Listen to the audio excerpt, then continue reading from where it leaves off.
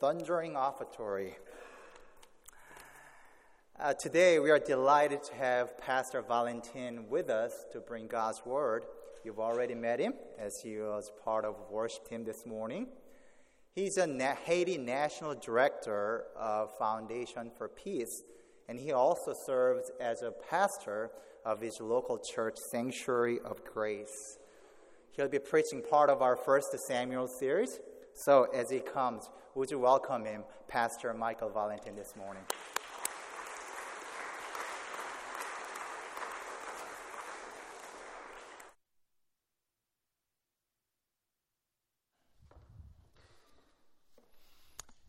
It is a great privilege and honor to be here this morning in this great and beautiful temple to worship God. And it's been amazing to meet all my friends from Haiti from previous trips. And I'm very glad to meet new friends and to be here to share the Word of God. And I bring greetings from my church in Haiti, which is Sanctuary of Grace, and would like to give thanks to all of you who are supporting the construction of this church. It's growing really well, and very soon we'll be ready for the roof of that church. So we would like to give thanks to everyone who contributes somehow to facilitate the construction of that church in Haiti. And I would like, actually to take this opportunity to invite all of you one day to join one of those trips to Haiti, like to worship, in a different place and to serve other people. And we have different type of activities, working in orphanages, working in school. If you have some skilled knowledge, like, whatever experience you have, we can find a place that we can use it in Haiti. So I think the outreach team will be at some point talking about those trips. We'll be happy to serve with you in Haiti one day. And I would like to thank all the pastors, all the elders in this church who helped coordinated my visit here. And I'm really thankful for all of you. And I'm, again, thankful for all my friends who come from many places, from Washington State and from other places in Philly, New Jersey, and New York, who are here. And I'm very glad to see all of you who come here to serve and worship God with us. I would like to invite you to open your Bible with me in 1 Samuel chapter 4.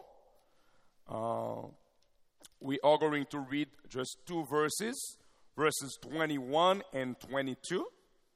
1 Samuel chapter 4, verses 21 and 22.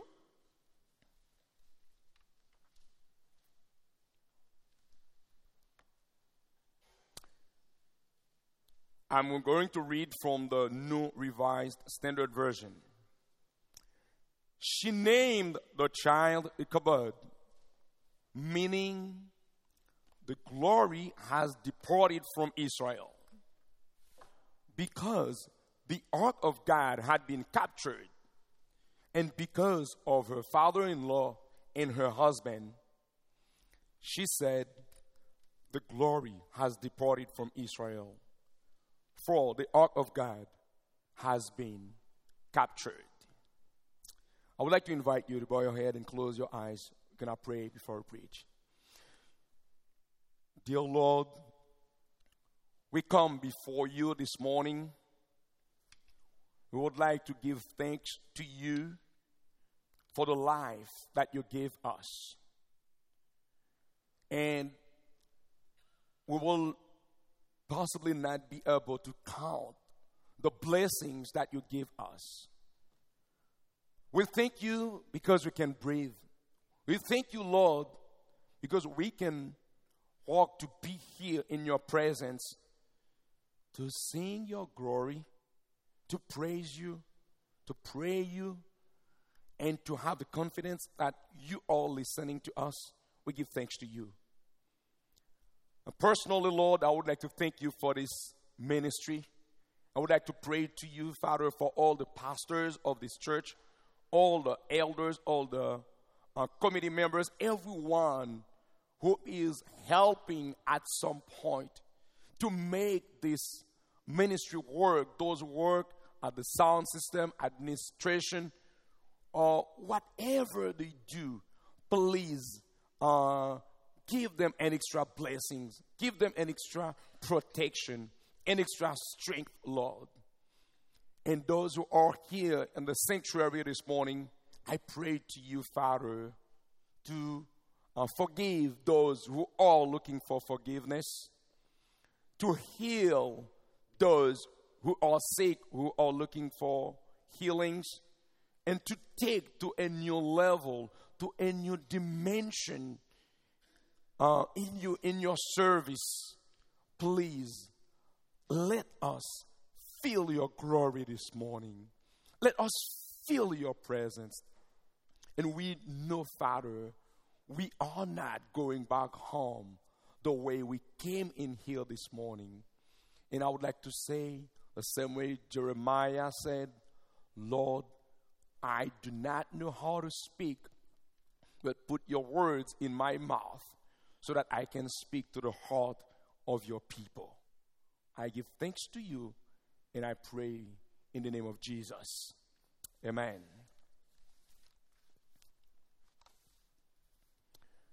In that scripture that we have, 1 Samuel chapter 4,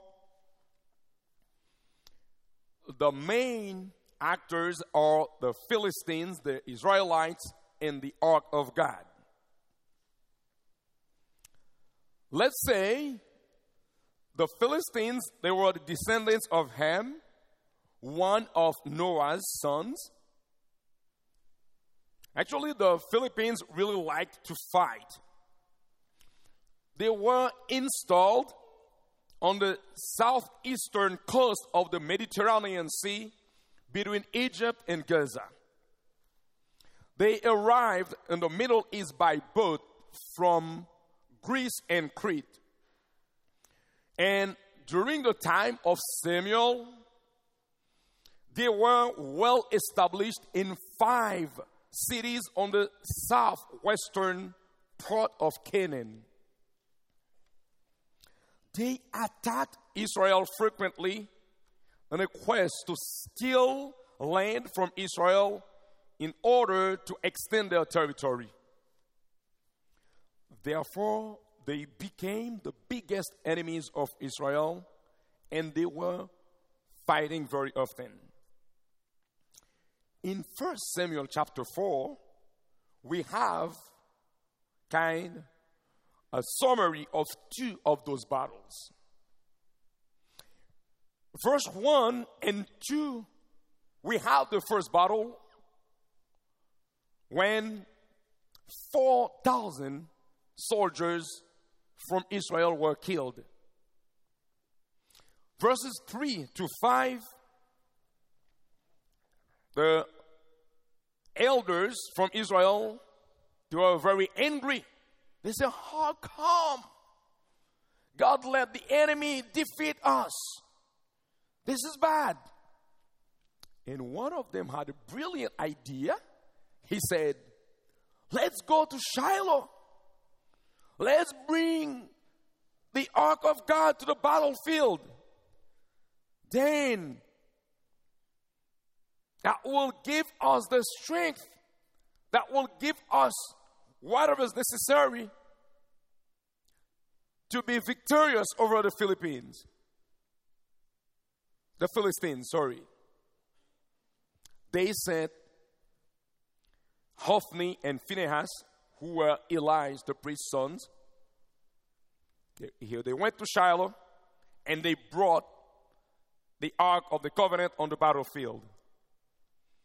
Verses 6 to 9 let us know when the Ark came, the people of Israel, they were so happy. They were screaming so loud. They started an earthquake. And the Philistines, When they heard that, they said, what is happening there? And they found out it's because the ark of God was on the battlefield in the camp of Israel. And they said, wow, man, what are we going to do? We heard all those things that happened to Egypt, to Jericho, to all those nations around. And one of them said, well, you know what? We're not going to keep it like this. We're going to fight. And they decided, verse 10 and 11, to start the second battle. The Philistines attacked Israel. And I guess Israel didn't care much, and they probably did not fight as hard they could either, because they felt like they have the ark of God in their camp. And they said, well, we would be victorious anyway, as it used to be in the past. My friends, in fact, it was a disaster. In that second battle, 30,000 soldiers were killed. Hophni and Phinehas, the priest's sons, were killed as well. And the worst of all, the ark of God was captured. In verses 12 to 18, the news arrived in Jerusalem. Everyone was crying. And when Eli, the priest, heard of that, he fell, broke his neck, and died. And from verses 19 to 22, Phinehas' wife was pregnant. When she heard all those bad news, she went into labor. And the ladies that were helping her said, be happy. You are giving birth to a son. Unfortunately, what was supposed to be the reason of great joy didn't get a smile. She ignored them. And she said, call him Ichabod, which means the glory has departed from Israel. The glory has departed from Israel.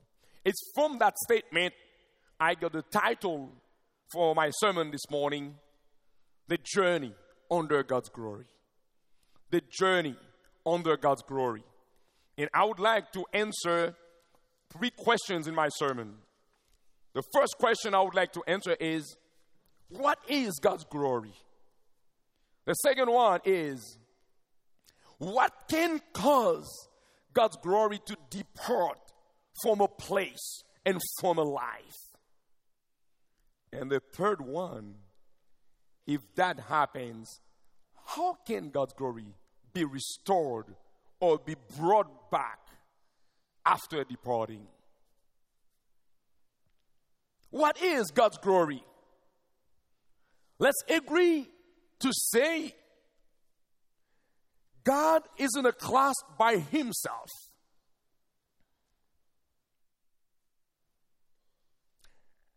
He has infinite perfections, infinite greatness, and infinite worth. Many scriptures talk about God's glory in the Bible. But in Exodus chapter 33, verses 12 to 33, that's we find one of the very first passage about God's glory, when in verse 18, Moses asked God, show me your glory. Show me your glory. And when we read the scripture, I would encourage you to do, God's answer to Moses, let us realize God's glory is about the manifestation of his power and the manifestation of his presence. This takes us back to our text. That's one of the first problems the Israelites had. On the battlefield, they had tons of soldiers. You saw they actually lost 30,000. Eventually, they have lots of food, probably lots of money. And they did bring the ark, which made out of gold and wood, which had in it, the tablets that has the 10 commandments that the Lord gave to Moses, and a jar of manna, which, kind of proved when God was feeding the people in the desert. And then they had Aaron's budded staff. It was kind of a symbol of God's presence. It was there. They had everything on the battlefield, but they did not have God's presence. My friends, wherever you are listening to this message, I'm telling you, whoever you are, whatever you have, without God's presence, I would like to tell you this morning, you are nobody. My friends, we need to realize, without God's presence in our life, we become weak and vulnerable to the sword of the enemies. David knew really well the importance of the presence of God in his life. That's what he said in Psalm 51 verse 11. He said, "Do not cast me away from your presence, and do not take your Holy Spirit from me." It is a prayer that you and we might want to do every day in our life. Oh Lord, do not cast me away from your presence, and do not take your Holy Spirit from me. Let me underline that. One of the mistakes the Israelites made, they thought the ark of God could replace God's presence. They think the ark could replace God's power. In other words, they were using it as a good luck charm. They definitely knew Joshua was carrying the ark with his men when they were crossing the Jordan River. They definitely knew the Israelites, they carried the ark when they were defeating Jericho. They kind of thought, well, that happened in the past. The ark was there. That gave us victory. The ark was there. We defeated all those nations. It's going to be the same way. My friends, I would like to let you understand this. You cannot fight spiritual warfare based on past victories. You cannot fight spiritual warfare relying on past blessings, relying, on past, experiences. You cannot do that. And actually, one of the reasons why you can't do that is because the enemy itself, it changes tactics and strategy each time.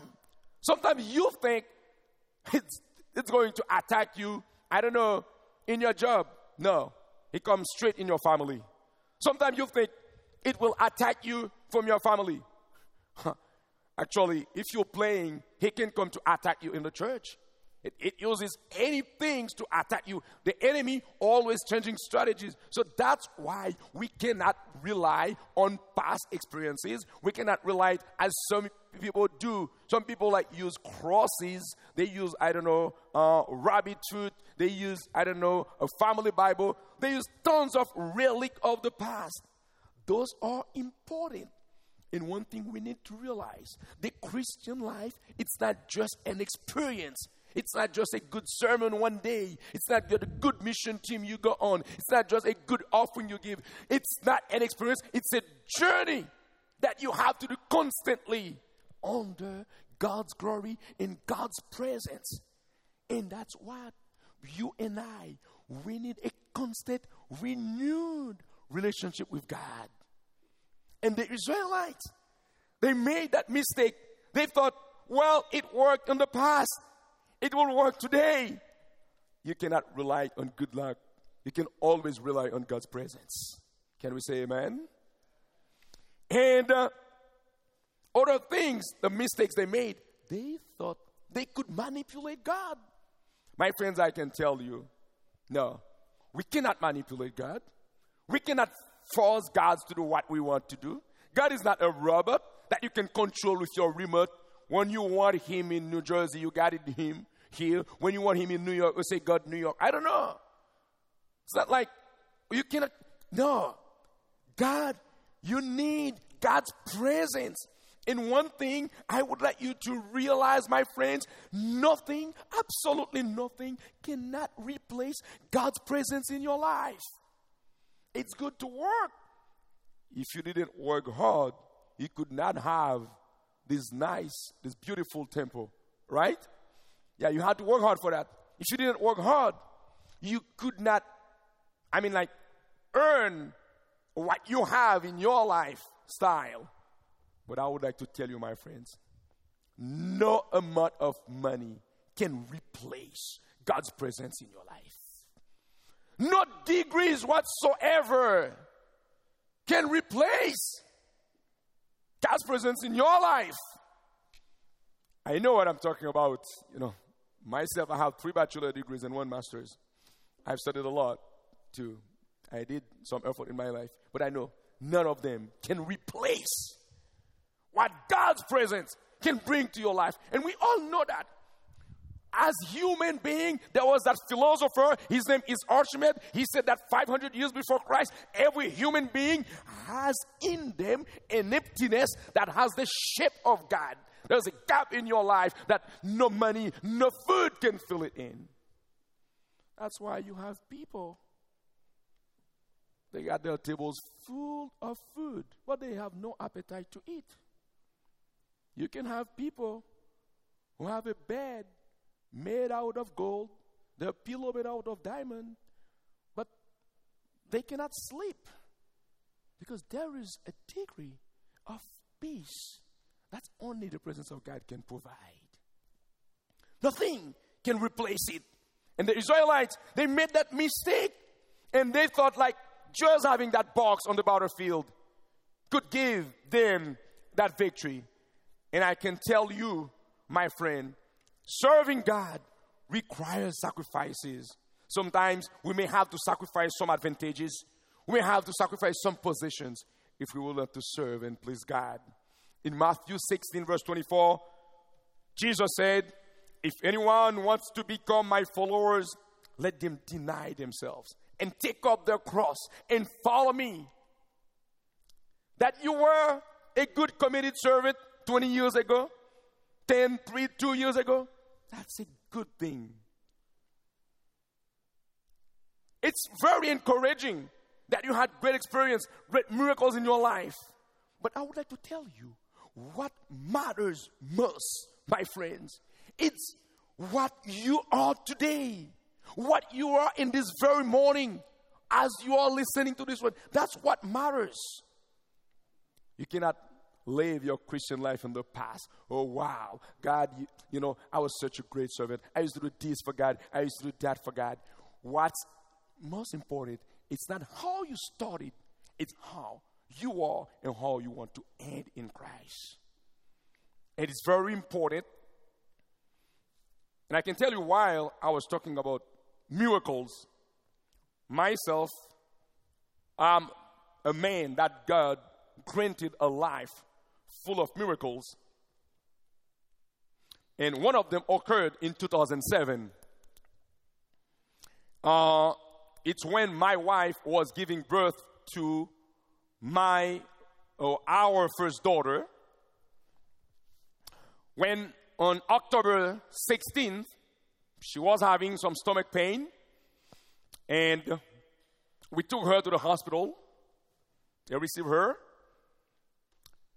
On the 16th, we spent the whole day there, no baby. On the 17th, the whole day there, no baby. On the 18th, after 3 days, I've seen so many women come in and get out with their baby. I was like, on the 3rd day, I could not even drink water. I was in more pain than my wife. And I was there at the door. To make the things worse, you need to, the way the medical system works here in the United States, it's different in Haiti.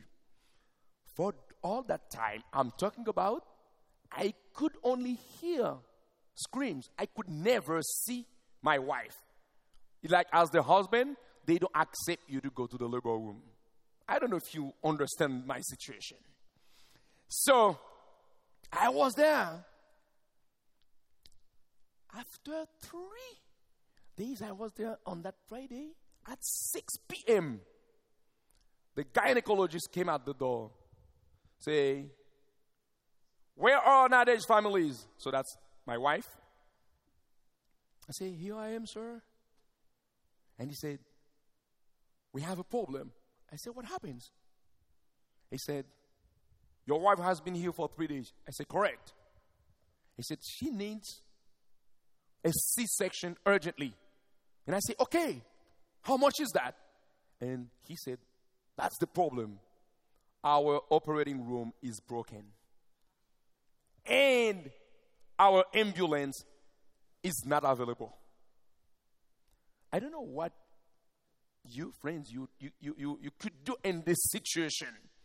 After 3 days, C-section is needed urgently. No operating room, no ambulance. I did not have a car back then. Those are the situations when you find yourself in them. And that's what David said in Psalm 121. He said, I lift up my eyes to the hills. From where will my help come? Say, my help comes from the Lord and from heaven. From the Lord. And it's just like in life, you can find yourself in situations when you have no one to help you. You have no one to support you. But you can always call on the Lord. As it says in Psalm 50, verse 15. He said, like, you can call on the Lord. Say, call on me in the day of your trouble. I will deliver you, and you shall glorify me. After the doctor spoke, I didn't have any other options at that time. And usually, actually, in Haiti, if when you're pregnant, you do not go to a hospital, they would not actually receive you when you are in labor. There are situations you are, only God can help you. And what I did, I went to the bag that I carried for the baby. I opened it. I grabbed the towel that we brought. And I went to that window when I heard my wife was crying. And I got on my knees. I started praying and crying. I prayed and cried. I prayed and cried. While I was on my knees, I heard a baby cry. And there was a woman came. I heard her, like, right, still on my knees praying. I heard the woman say, where are the doctors and the nurses of this hospital? There is a woman giving birth on her own, alone. And when they came, and God did the impossible. That woman who needed that urgent C-section with no operating room, the nurses abandoned her, the doctor left her alone in the room, the cleaning lady left her, but the Holy Spirit was there. Jehovah Jireh was there. Jehovah Rapha was there. And I can tell you, the Lord gave us, I'm hoping one day you all will go to Haiti to meet the cutest girl on earth, which is my daughter. The Lord made this not happen. With no, I don't know if you get this, someone who needed an urgent C-section gave birth with the presence of nobody whatsoever in that room. And this morning, I can tell you, the Lord we're serving, when we are, under His glory, when we have Him in our life, the Lord, you can always count on Him after everybody else says goodbye. In life, one time, one day, people you count it on, they can maybe get discouraged with you. They can abandon you. They can get tired of you. My friends, you can always count on God. You can always count on Him in the middle of your darkness, in the middle of your uncertainties. Actually, there is a writer that said, you cannot count on your shadow, because when you are in darkness, even your shadow hides from you. I don't know if you know this. When you are in darkness, even your shadow hides from you. But it's different. You can always count on God. You can always rely on Him. And He is the Almighty One. And He did it. The Lord did the impossible. And that's, today, I can tell you, He can do the same thing for you. And let's say, what can cause God's glory to depart from a place? What can cause God's glory to depart from a life? We have the answer in 1 Samuel chapter 2, verse 1 to 17. The incidents that happened in 1 Samuel chapter 4, it was not an accident. It was not a coincidence. That started in 1 Samuel chapter 2. And we'll see there was like Hophni and Phinehas. They were Eli's sons, which are the priests. They were supposed to be the one, encouraging people to serve God, the one maintaining the temple. That was not the case. Number one thing, they had no regard for the Lord. Number two, they failed to accomplish their duties. Number three, they have lack of respect for God's people and for God's temple. And number four, we had the apathy of Eli. He let them do whatever they wanted. He didn't, talk to them. He said what are you doing in this temple? And I can tell you, my friends, you cannot play with God's presence. Whatever your responsibility is, I don't know, whether in the choir, whether at church, I don't know, whatever you're doing, it's important. And I can tell you, my friends, when God's glory departs from a family, it's really catastrophic. When God's glory departs from a church, it's catastrophic.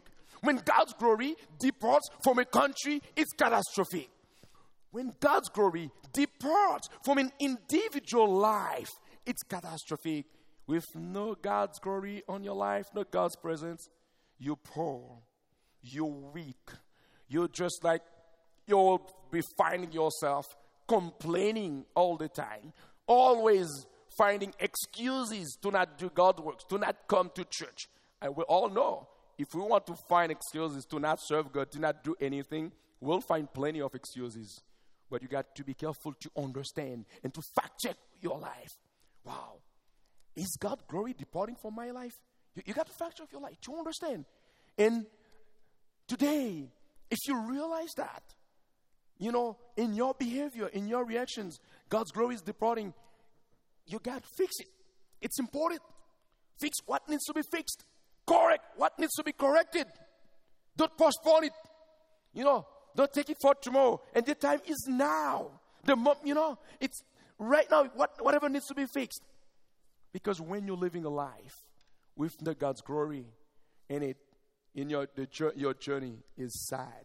Your journey is dark when you don't have God's glory in it. And how can God's glory be restored or be brought back after departing?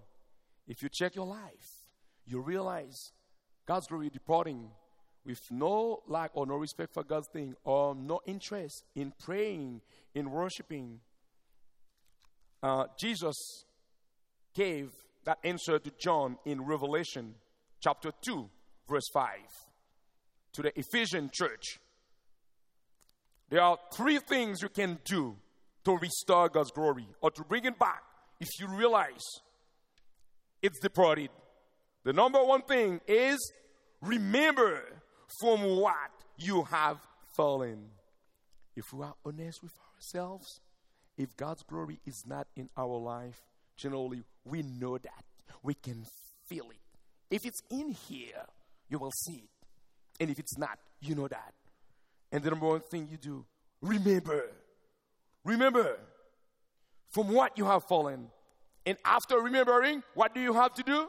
The second thing you need to, it's not on the screen, you need to repent.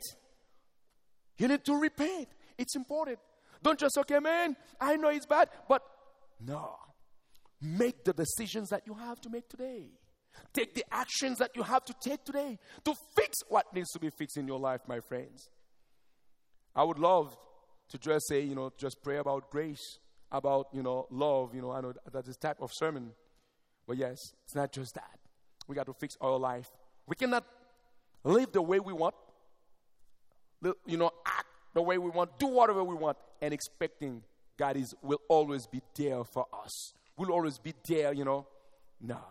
In our journey, if we realize there are things to be changed, let's repent. And the third thing is restart your first works. We need to restart that. It's very important that for me and for you, I don't know, whenever you came the first to accept Christ or when you first baptized, you had such love for God's thing. You have such motivation to pray, to serve, to go to mission. I don't know, to help. But today, it's like you get PhD in God. You don't need to make any more effort. No, my friends. The Christian life is not just an experience. It's not just, a good miracle and then you're done. The Christian life, it's a journey. It's a journey that you have to have, under God's glory, with God's presence. And this morning, I would like you, my friends, to remember in our journey, we always need to renew our commitment with God through worship, through prayers, and fulfilling our duty for Him. And now, the status of the glory in your life as we are speaking. Please continue serving Him if you feel He's in, and make the right decision to have it restored if you realize it departed. May God bless you this morning. I would like to invite you to bow your head as we're going to close with prayer. Dear Heavenly Father, one more time we come before you. We would like to thank you for your word. We thank you for your presence. And you know our heart here. And you know all what we need. And we know you are a gracious God. You will always be there to restore your power and your presence in our life. Help us, Lord, to always renew our commitment with you in the responsibilities that we would take to serve you, in creating time to worship you, to praise you, and to understand serving you is not an option. Worshiping you is not an option, but it is an obligation because we were created to serve you, to praise you, and to glorify your name. We give thanks to you, and we hope you will give everyone the necessary strength to apply your word in our life. We pray to you and thank you in Jesus' name. Amen.